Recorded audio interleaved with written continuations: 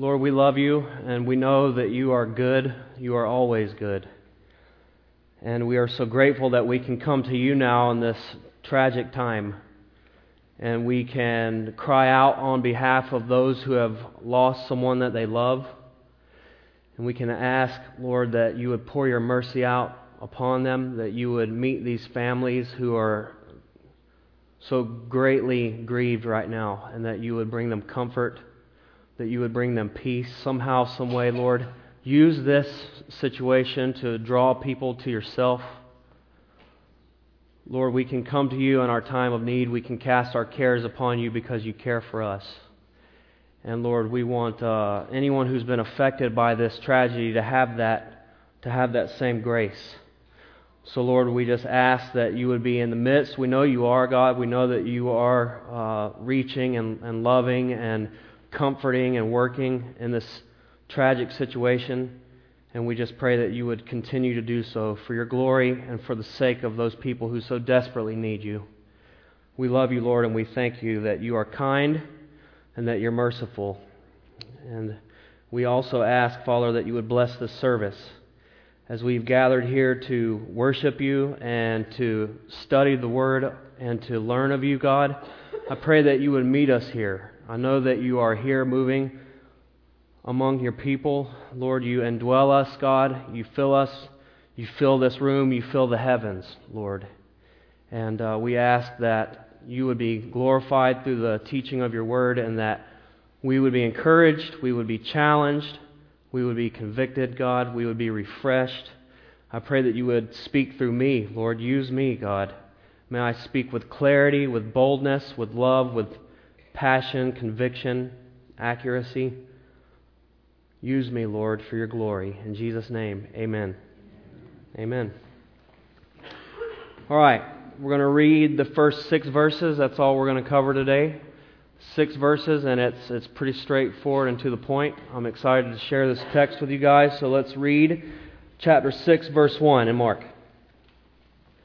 Then he went out from there and came to his own country, and his disciples followed him. And when the Sabbath had come, he began to teach in the synagogue, and many hearing him were astonished, saying, "Where did this man get these things? And what wisdom is this which is given to him, that such mighty works are performed by his hands? Is this not the carpenter, the son of Mary, and brother of James and Joseph, Judas and Simon? And are not his sisters here with us?" So they were offended at him. But Jesus said to them, "A prophet is not without honor except in his own country, among his own relatives, and in his own house." Now he could do no mighty work there, except that he laid his hands on a few sick people and healed them. And he marveled because of their unbelief. Then he went about the villages in a circuit, teaching. So I want to kind of start wide here, just a kind of overview of the theme of this book and just narrow it down to where we're at. So I had already mentioned a couple weeks ago, really, what is the central theme of the Gospels? In general, what is it that the Gospels are attempting to communicate? Does anybody remember? The life of Jesus. All right, that's good. Specifically about Jesus. He is Savior, yes. Very true. Repentance. Okay, yeah, absolutely. But He's the Son of God. Jesus is the Son of God. And it says in Mark chapter 1, verse 1, the beginning of the gospel of Jesus Christ, the Son of God. And that in a large part is what the Gospels are attempting to communicate to us. Now there's a goal in this. The goal is that we would believe. That we would believe in Jesus. It says in John chapter 20, verse 31, "These things are written that you may believe that Jesus is the Christ, the Son of God, and that believing you may have life in His name." So that's the objective, guys. These accounts are given to us so that we would know and believe that Jesus is the Son of God, and when we embrace that, we believe on His name and faith, we would have eternal life. Now there's so much more than that. There's so much more that we can learn from the Gospels. And, each Gospel account kind of has a different flavor to it. And it kind of portrays Christ in a different light. And Mark specifically kind of portrays Christ as the servant. And he says of himself, the Son of Man did not come to be served, but to serve and to give his life as a ransom for many. But generally speaking, this is Jesus, the Son of God. I don't want to go all far on this, but I've been really studying the Trinity in the last couple of months. And it's been pretty amazing to me what that has done from my perspective on Christ. And this can, obviously, we know how confusing this can get. So this is just a very short side trail. But I used to think of Son of God almost as if it were a lesser term, a lesser title. You have God and then you have the Son of God, Jesus. But it's so much more than that as I have begun to really immerse myself in the Trinity. And one of the easier ways to understand the Trinity for us is how the Trinity relates to us. The Father has created the heavens and the earth. He's created us. He sent His Son to die for our sins and to redeem mankind. And the Holy Spirit has come to indwell the sinner and to sanctify and to seal us until that day of glorification. So in that sense, we kind of understand the Trinity, right? But what was the Trinity like when there was no creation? How would you understand the Trinity before there was humanity to relate to, right? And that starts to get a little deeper. And the Scriptures talk about that. Jesus alludes to the fact that He existed with the Father in glory before the world was created. And I started to understand that that's the Son of God, the second person of the Trinity, before He took on flesh. So when Jesus is referred to as the Son of God, that is not some generic title, some lesser than title. That is the second person of the Trinity who has always been and will always be, and who is God, the triune God, one God, three persons. So when it says the Son of God, that's huge. That is big time. That is the second person of the Trinity, God incarnate, eternal, living Son. Amen? And that's what the gospel is intended to communicate in large part. And I would desire, God's desire is that we would all come to faith in Christ. We would believe that and that we would have eternal life. Now, having said that, there are two times in the New Testament, in the Gospels, where Jesus marvels. Jesus is astonished. Jesus is amazed. And you know what those are? One is Luke chapter 7, verse 9. It says, "When Jesus heard these things, He marveled at Him and turned around and said to the crowd that followed, 'I say to you, I have not found such great faith, not even in Israel.'" He's talking about a Roman centurion soldier who was pleading with Jesus to come to heal someone in his household. But he said, "Jesus, you don't even have to come to my house. I am a man of authority. I understand how that works. You can just say the words, and it'll be done." And Jesus was shocked at this man's great faith. He marveled. But there's another time when Jesus marvels. And it's in the text that we are in today. The verse that I just read, chapter 6, verse 6, it says, "And He marveled because of their unbelief. Then He went about the villages in a circuit teaching." So Jesus marvels. That's not a word that we use very much, and we'll talk about that in a moment. But Jesus marvels at great faith. He's astonished. He's amazed by great faith. But He marvels at unbelief. He's astonished. He's shocked at disbelief. Those two things. Now, where Jesus is at right now, we'll talk about that more in a moment. These people should have great faith. They have plenty of reasons to believe on Jesus for being who He says He is. In this region, here at the Sea of Galilee, remember at this point we're in the northernmost part of Israel, and that's where the Sea of Galilee is. You guys will remember He was on one side of the lake preaching all day. He was in a boat just out from the shore a little way, and then He paddled out. They went to sail across the sea. They got caught in the storm. So there was that miracle that happened. Jesus had power over nature. He stopped the storm. He calmed the sea. Gets over to the other side, and immediately He encounters this demon-possessed man, right? You guys remember the story. He casts the demons out of the man into the herd of pigs. And then the people of that region, they begged for him to leave. They were like, please just depart from here. So he goes back across the lake. And so now he's back in Capernaum, and he encounters the woman with the issue of blood. And so he heals her. He has power over disease. And then he goes to Jairus' house, and what did he do? Do you remember? He raised Jairus' daughter from the dead. So there he showed that he had power to even bring the dead to life.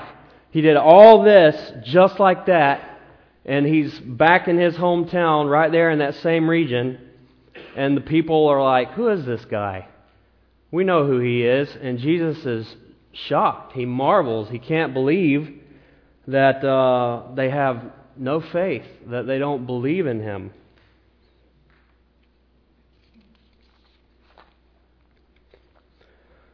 So I guess what I want us to consider is there's really two extremes here. There is unbelief, disbelief, and then you kind of have various stages in between, and then there's great faith. There's belief. Jesus marvels at both. One is he's very impressed, he's very blessed by that. One is he's dumbfounded, he's shocked, he doesn't understand. And I think I would have us consider, where do we fall on that scale? Where do we fall? Somewhere in the middle, maybe apathetic, not overly concerned with these things? Are we on the side of total rejection? We don't believe?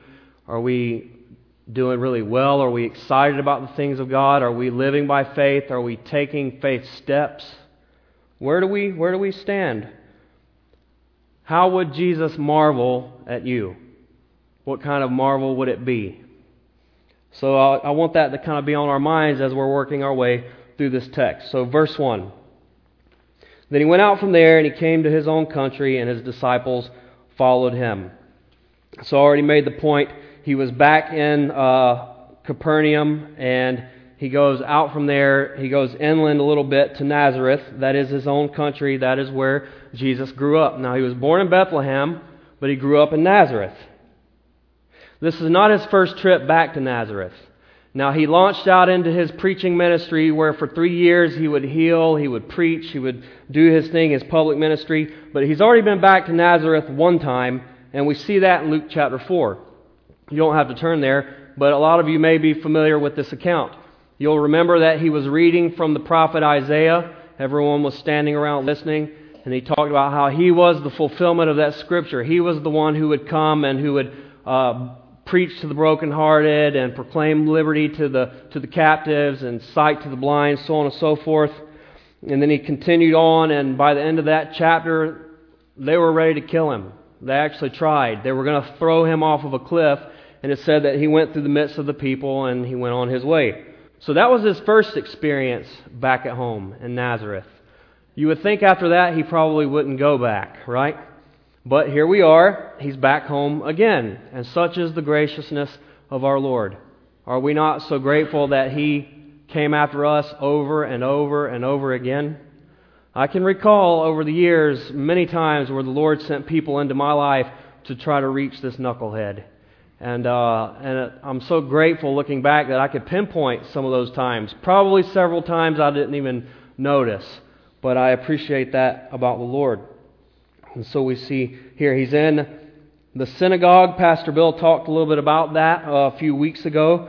This is not the temple, but people, when the temple was destroyed and they got taken out of the land into captivity, they started having gatherings where they would meet. There had to be at least 10 Jewish males to have a synagogue.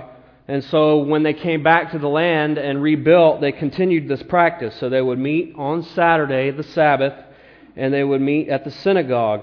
It could be that Jesus has been to this very synagogue over 1,000 times. If you do the math, if he came weekly throughout his life to this specific synagogue, let's just say he did, then it would be over 1,000 times that he has been to this place. The people that are there, it says that they're astonished at his words. This is interesting to me. The word astonished, it means struck. Basically, their minds are blown. They are shocked at the words of this man and the wisdom, the power, but it didn't get a hold of them. They were astonished, but they were not moved to love, to devotion, to submission to Him. And then they ask the first question, is this not the carpenter? Now, this is not good, as you would probably imagine. The fact that they refer to Jesus as the carpenter and the son of Mary, this is not a compliment. First off, it's kind of like saying, who is this guy? He has no theological training. He's not come up in the school of the rabbis. He has no credibility. He leaves as a carpenter and comes back as a rabbi, complete with his school of disciples. Give me a break. We know who this guy is. This is the son of Mary. That's another little indication there. It wasn't typical for someone to be referred to as the son of, and then they name the mother. Typically, they would name the father. So it is possible at this point Joseph is not even alive anymore. A lot of people have suggested that. It could be that Joseph has already passed away and that Jesus is kind of the head of the family. But it is also possible, and it could be both, but possible that they are referring to Mary. You remember Jesus was born of a virgin, right? But most people wouldn't have known that. And when Joseph found out that she was pregnant, he assumed adultery. And it said that he, being a just man, was going to put her away quietly. He could have probably had her stoned. They were under the betrothal contract at that time. And then it was revealed to Joseph that the child that she had was of the Holy Spirit. He was the Messiah. He was the Son of God. But no doubt there were rumors. No doubt there were people who would try to suggest and even mock Jesus. And in John chapter 8, we think we kind of see it there when Jesus is talking to the Pharisees. And he's talking about they claim Abraham as their father, but Abraham would not act the way they're acting. And then they kind of jab back and they say, we weren't born of fornication. Abraham is our father. And so it would appear that people would try to jab Jesus with that on occasion, having no clue of the truth. And then it says his brothers and his sisters, are they not here with us? So here we see clearly from the Scriptures Jesus did have brothers and sisters. Now these would have been half-brothers and sisters, right? Because his true father was our heavenly Father. But nevertheless, Mary and Joseph did go on to have children after Jesus was born. Now, I'm sure a lot of us have probably heard of the doctrine of the perpetual virginity of Mary, and Roman Catholicism really, they push that. But we see here that they had children. They had several children. And we know two of them are also authors in the New Testament. The book of Jude and the book of James. These are both half-brothers of Jesus. But at this time, they didn't believe. They didn't believe Jesus. And it says that they were offended. They were offended. They were offended at Jesus. They could not believe, who is this guy, this carpenter, this son of Mary? We know this guy. We've known him all his life. We've seen him in the synagogue 1,000 times. And he goes out and comes back now and he's this rabbi. Get out of here. They weren't trying to hear it. They were offended at Jesus. And then Jesus says in verse 4, Jesus said to them, a prophet is not without honor except in his own country, among his own relatives, and in his own house. So here we have a Jesus proverb. A prophet is respected everywhere but at home. You've probably heard the saying, familiarity breeds contempt, right? When we're around someone frequently, it's easy to become just a little too casual. And this can manifest itself in different extremes, but I think about even here. I have the blessing of being around Pastor Bill and Pastor Vince frequently. And because of that, I can get real chummy with them, and we do joke and laugh, but at the end of the day, they're not my buddies, they're my pastors. And I have to honor that and respect that. And so we can play around up to a point, but I have to recognize I honor these men. They are my elders, they are my pastors, and they deserve my respect, and I have to be careful. It can happen even in that context, and this is certainly what was happening with Jesus. Verse 5 says, now he could do no mighty work there, except that he laid his hands on a few sick people and healed them. And he marveled because of their unbelief. Then he went about the villages in a circuit teaching. So first off, Jesus marveled. He could do no mighty work there, and he marveled. This word, it means amazed, astonished, surprised, to stand in awe, wonder, not to believe one's eyes or ears, dumbfounded and flabbergasted. Right? That's what the word means. And Jesus couldn't believe it. He was shocked. He marveled at their unbelief. Now the word unbelief here is apistia. And you'll remember a couple of weeks ago when I taught on Jesus and the storm. And he said, how is it that you have no faith? And that word is pistia. We talked about having confidence, trust, belief. Jesus asked his disciples, he couldn't get a break. And he was like, how is it that you have no faith? So here, it's the opposite of that. This unbelief is apistia, unfaithfulness and distrust. That's what they had.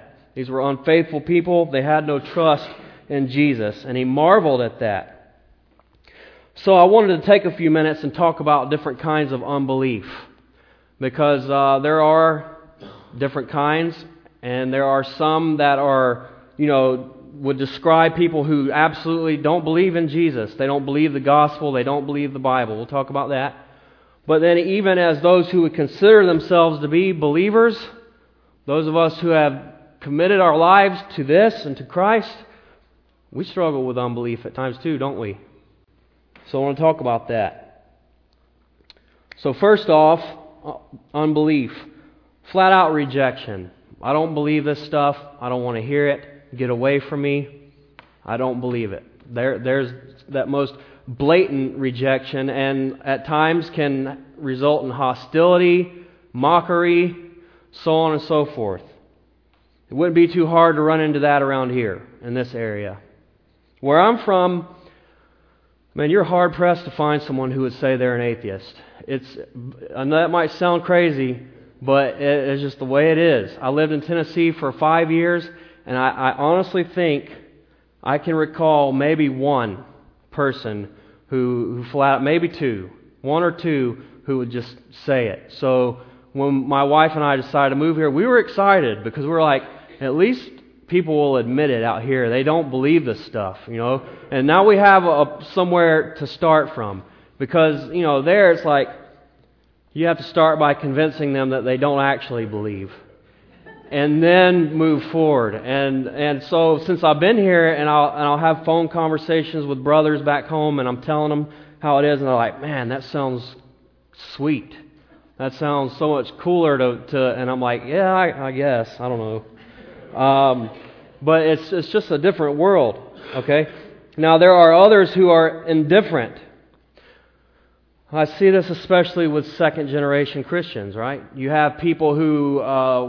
and it's not true of everyone, the second generation or third generation Christians, right?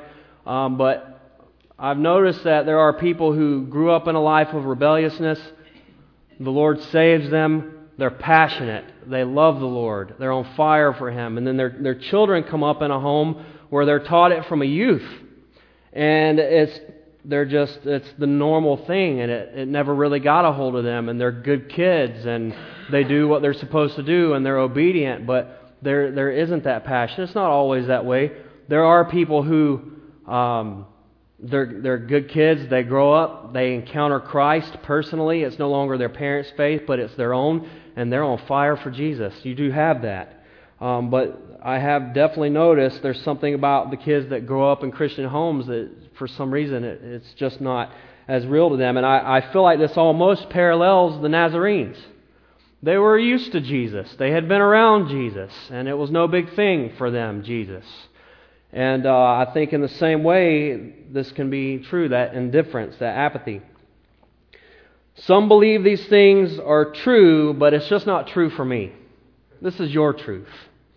Okay, so you can have your truth, but I have my truth, and that's not it. Don't talk to me about that. It's all true, right?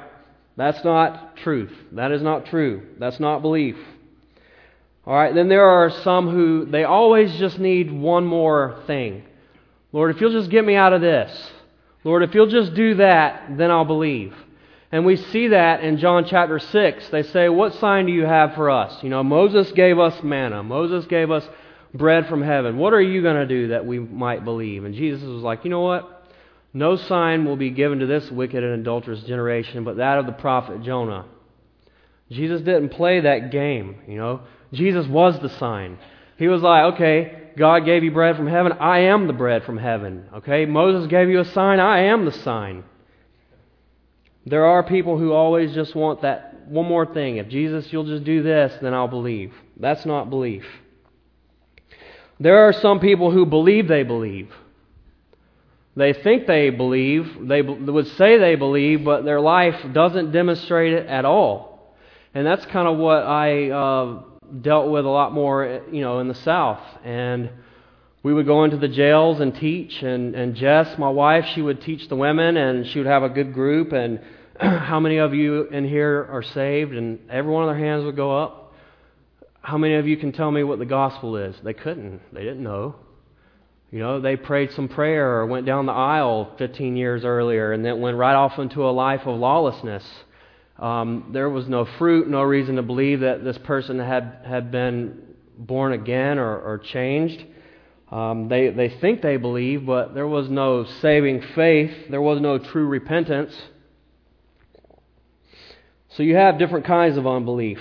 But now let's talk about the unbelief of the believer. I found this interesting. C.S. Lewis talked about this, and I heard this years ago, and this is a total paraphrase. You really can't escape it. It doesn't matter what side you're on, you struggle with wondering if you're wrong. I think we can all relate with that on some level. Unbelievers have moments, whether they want to admit it or not, where they wonder, is there a God and are they wrong? The Bible teaches that eternity is in the heart of man. We all know it. We all have this sense that there's something more than this and that there is a Creator. Romans talks about how creation testifies to a Creator. And there's also this saying I like, there's no such thing as an atheist in a foxhole. You've heard that? Okay? When things get bad enough, they're going to be crying out. But on the flip side, even as a believer, there are times where we struggle with that in our weakness and in our flesh, in our finite thinking. We wonder if we got it wrong. And we go through that and we wrestle with that, and the Lord brings us through it. But it's something that we all struggle with on either side. For the believer, this could manifest in doubting God's goodness. Something happened that you don't understand. You wouldn't do that if you were God. You don't agree. And you are calling into question God's goodness. One of the reasons why it's so crucial that you know your Bible is because you need to know that you know God, who He is and how He is. And that you don't filter that through your circumstances. No matter what your circumstances, God is good. The Bible is clear about that. But we can doubt that sometimes, right? We can have unbelief. It can manifest itself in doubting God's faithfulness. How many times has God proven that He is faithful to you, to me? And how often do we doubt that God's going to come through again? Right? We do it all the time. And the Bible is very clear. Even when we are faithless, God is faithful. He cannot deny Himself. He cannot deny who He is. He is faithful God. But we can doubt that sometimes. We can doubt. We may ask something of God and not really believe that He'll do it. We may doubt God's provision. We may doubt God's guidance. We may doubt God's salvation. We as believers, we can fall into doubt. Not good, but the Lord is faithful, and I believe that He brings us through that, and He grows our faith, and we rise above that. But those are things that we can struggle with. And Jesus was shocked by their disbelief.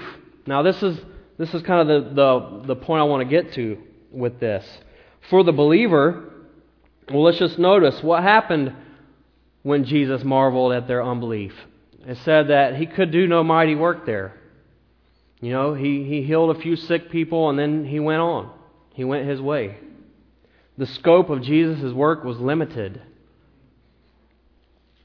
God hit me with this verse a couple months ago. I was really struggling. I was doubting. And I don't know if it was that we just finished teaching Mark in the youth group. Dalton and myself, we were working our way through it, and it could be that in God's providence I came across this verse at that time. I can't really remember what it was, but it really hit me. You know when a word just grabs a hold of you from the Bible and you know like the Lord was speaking to you? And it was a sobering moment, and I thought, wow, in my doubt and unbelief, could it be that I might hinder God from doing what He desires to do? Now let me just say this. There are times when God's going to do what God's going to do, and you can't stop that. Nobody, nothing can stop that. When God raised people from the dead, was it because of their great faith? No, they had no faith. They were dead, right? And so God, in His sovereign plan, He's going to do what He's going to do. But it would seem that at times we can circumvent that, or we can stop that from happening as fully as God perhaps would have done, right? I hadn't planned on getting into this, but I will. God is, we can't change God's mind, right? God is sovereign and He does what He's going to do, okay? And we can't, He's all-knowing. He's never learned anything. There's never a point in which He learns something that He didn't know, or steps to a situation and says, wow, that I didn't expect that. That surprised me. What do I do? But there are times when, based on decisions that we make, God may act differently. He may set out to judge, and then someone repents, and then He doesn't judge. And we saw that happen, right, in Jonah and different places. And that is called the mobility of God, meaning God is free to act differently at times if He so chooses. And it typically is based upon our response. We have an option. Go this way, go that way. Just know whichever way you go, God will act. He may bless, He may chastise, He may judge, right? So, it's scary to think that we could hinder what God wants to do, or what God perhaps would do. Now, we see this in James chapter 1, verse 6 and 7. It says, if someone were to ask, if you desire wisdom, God desires to give it. And He desires to give it generously. It says, but you have to ask in faith, no doubting. He who doubts is like a wave of the sea driven and tossed by the wind. Let not that man suppose he'll receive anything from the Lord. If you doubt the Lord, if you ask, don't expect anything from Him. You know, you're double-minded, unstable. So this is one of the ways in which we could stop the hand of God, you know. He says, I'll give it to you if you believe, but if you doubt, then I won't. So we can see as believers that we might not experience the fullness of God's blessing. But what is really scary here is that Jesus went elsewhere. Jesus packed up His show and went on to the next town. Worst case scenario for an unbeliever. Worst case scenario for an unbeliever. God just says, okay, have at it. It's yours. You don't want me. You want this. You want the world. It's yours. And He'll do that. And it says it in Romans chapter 1, verse 28. And even as they did not like to retain God in their knowledge, God gave them over to a debased mind to do those things which are not fitting. God will give them over. God will let you do that. Ephesians 4:19, it says, who being past feeling have given themselves over to lewdness to work all cleanness with greediness. This being past feeling, it means rejection and sin to the point where you are so calloused you can't even feel it anymore. You are desensitized. There is no conviction. There is no guilt. There is no conscience. And God will hand you over. He'll let you do that. That is the scariest thing. That is the judgment of God. When God gives people over to their sin and then they're hardened in it. That's my warning. Let that sink in deep. Anyone in this room who doesn't know the Lord, anyone who's listening on Facebook right now or YouTube, don't reject the Lord. How will you escape if you neglect so great a salvation? Hebrews. There is no other way. And God will let you. But the good news, Romans chapter 10, verse 9 and 10 says that if you confess with your mouth the Lord Jesus and believe, there's that word, believe in your heart that God has raised Him from the dead, you will be saved. For with the heart one believes unto righteousness, and with the mouth confession is made unto salvation. Believe. If you confess with your mouth and believe in your heart, if you know it, if you know in your heart that this is true, and that God is real, and that He sent His Son, and that His Son died for you, died for your sins, and rose from the grave, and conquered death, victorious over sin, and He did it for you, you believe that, you entrust yourself to the Lord, you confess it with your mouth. You're not ashamed of the Lord. This is not a secret. It's not something that you hide. You believe it and you'll tell it. You can be saved. You can be saved. And that is good news. That is good news. So believe. Believe. If you don't know Him, you can know Him. Today is the day. You can confess Christ. You can believe on Him. And Jesus can marvel at your great belief in a good way. Good kind of marvel. Jesus can be blessed by your belief. He deserves that. Worthy is the Lamb to receive His reward. Is He not? He can be pleased. He can be blessed with your belief.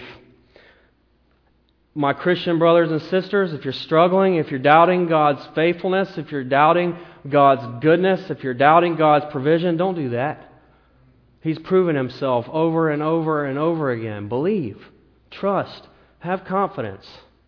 Believe the Lord. Let Jesus marvel in a good way at your belief and your trust. Let Him be pleased. Worthy is the Lamb to receive the reward for His suffering, is He not? Let Him receive His reward. Trust Him, love Him, serve Him, obey Him.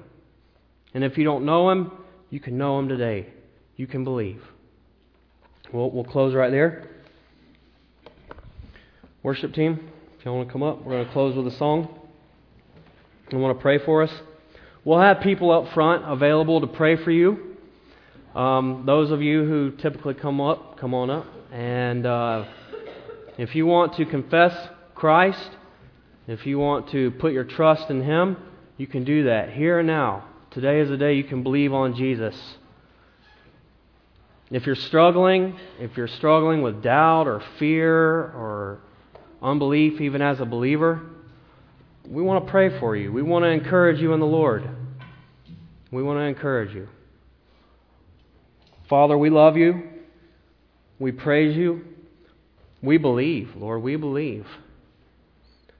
We know that You are the Son of God and that You came to save and You died for us and You rose again. And we are sure, Lord, and we love You. We want to serve You and bless Your name. And we're going to worship You now. We're going to praise You because You're worthy to be praised.